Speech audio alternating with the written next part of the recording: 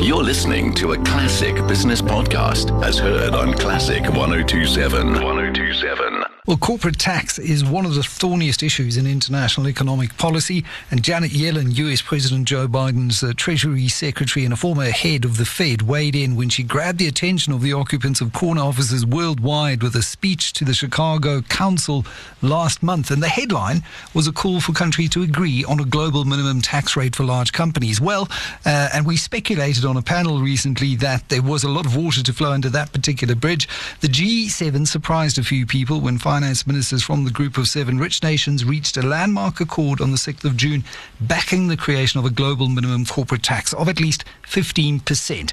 I'm joined now by Keith Engel, Chief Executive Officer of the South African Institute of Tax Professionals. Keith, always a pleasure to talk to you. This isn't a new debate. What's the background here?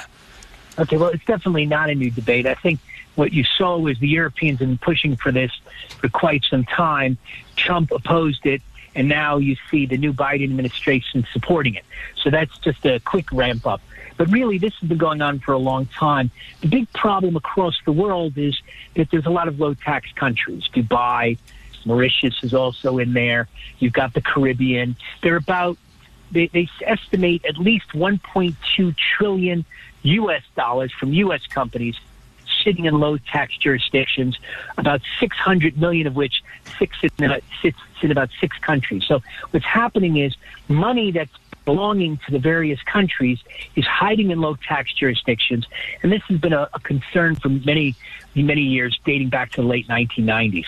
So how does the G7 agreement then get its hand around that particular part of this equation? Because surely the economic benefits to any one of those countries staying out, it will eventually grow as more other countries join the G7's call for a global minimum. Well, you see, I mean, the battle has always been the harmful tax jurisdiction. So you can attack the multinational or you can attack the low tax jurisdiction. To some extent, they're trying to do both. But what you try to do is it's all about domestic law. So what you have to do is you've got to get the big guys to agree, and then you have to spread it onto the resistant parties via tax treaties, international norms, and other forms of pressure.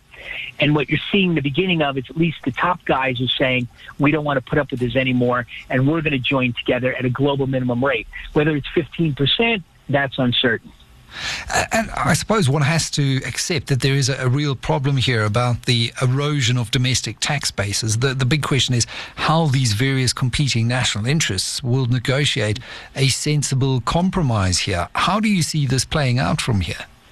Well, part one is that there is some countries that have done things where they have basically stolen tax base from other countries.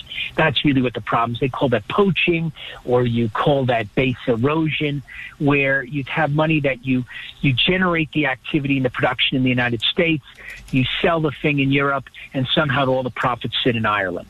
That's a problem. The economic profits are not matching the taxable profits.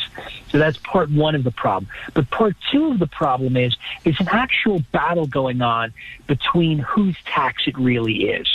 So you will see that many countries are trying to expand their jurisdiction beyond what you would normally say is acceptable under the old norms. And so on the one hand, if you go for a global minimum tax and there's a number of things to try to reduce harmful tax practices, well, I'm sure those little countries are not going to be too happy and rates will effectively go up. But the second battle is going on is that 2 countries are claiming the same area of tax jurisdiction.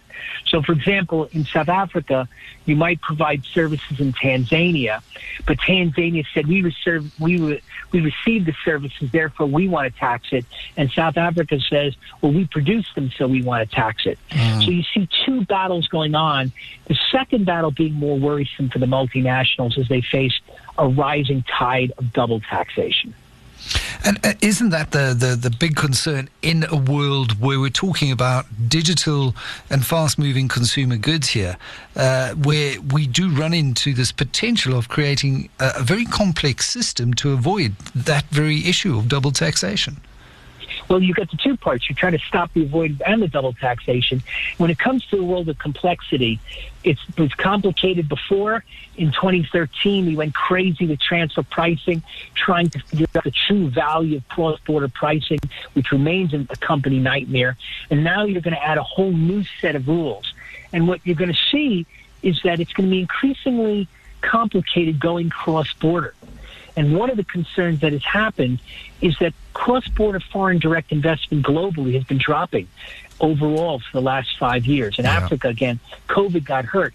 So what you're beginning to see is this quiet, smoot-hawley tariff coming in the form of income tax and other taxes. And that is a big concern. Because that pushes back against globalization, which has been a net positive, despite what many of those who are adherents of Trump's economics might tell you. Globalization has been a net positive for the world, and looking at a global corporate minimum tax rate as a smoot-hawley tariff in disguise will certainly push back against that. Very interesting. Keith Engel, Chief Executive Officer of the South African Institute of Tax Professionals, on the G7 dropping tax bombs. We've got Anne Williams standing by, who's dropping the news up next.